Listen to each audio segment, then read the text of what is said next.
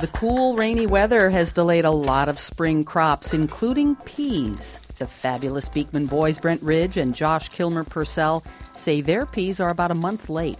They farm the Beekman 1802 farm in Sharon Springs, New York, and they've got a new book, the Heirloom Vegetable Cookbook. They're here to talk about peas for this week's Last Chance Foods. Welcome back to WNYC, Brent. Great to be here again. And Josh. Great to be here.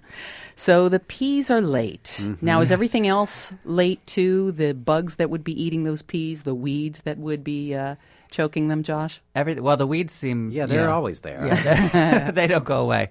But no, everything's late. The good news is that because it was such a hard winter, a lot of the bugs and the larvae were killed. So we're hoping we're not going to have a bad bug year. But the real danger with peas is that they have such a short growing window because once the daytime average temperatures get above 70 degrees, they stop growing. They're done. They stop producing. So if they don't start growing soon and start flowering, we may not get any. We may be eating a lot of pea shoots.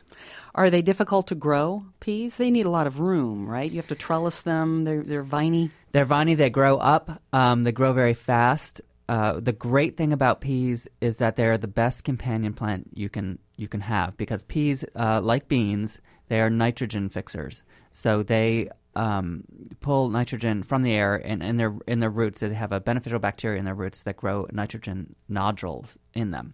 So you put them near any plant that needs nitrogen, like spinach, any kind of greens that need a lot of nitrogen, and plant it with the peas or the beans, and it's fantastic. Also, why, if you ever do grow peas, don't pull them out at the end of the season. Just cut them off, leave the roots in the ground because that's where all the nitrogen is. Oh, okay. Not because they are perennial, but because... No, because you want to leave all... Exactly.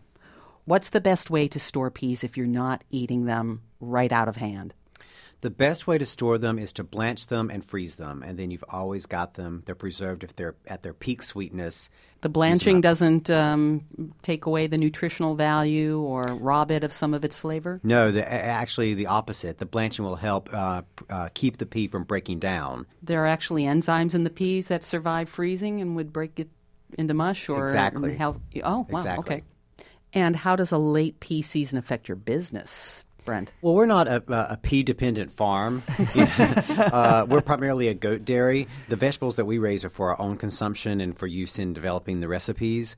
But it will affect my mood very. Yes, yes. The sweet peas are one of our favorite things in the garden. And if people haven't had a sweet pea before, freshly picked, then they haven't experienced the true power of the pea. Tell me about it. I'm going to say something very controversial here. Okay. Uh-oh. A frozen pea is often better than a farmer's market pea. Why is that? Because they're frozen right at the right at the time, and peas and sweet corn are very susceptible to this. So they can lose anywhere. There's different numbers out there, but anywhere from 20 to 80% of their sugars will convert to starch within the first 24 hours. A pea that's picked and frozen right away is going to be infinitely better than a fresh pea that's sat around for a day before shelling. Farmers are not going to like me for that, but it's true.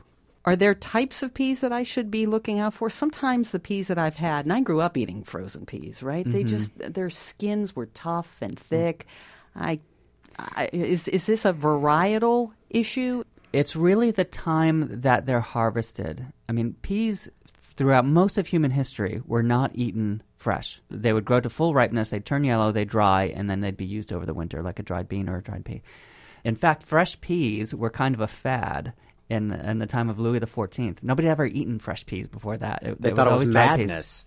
It became this thing in the court of Louis XIV, and there's a famous French diary where it was known that women would go home from these huge feasts, and at the risk of great indigestion, they would say they would eat peas before bedtime after these huge feasts. Wow, not a pint of Haagen-Dazs, huh? No, it was a Haagen-Dazs. Oh, how times have changed. Of the 16th century.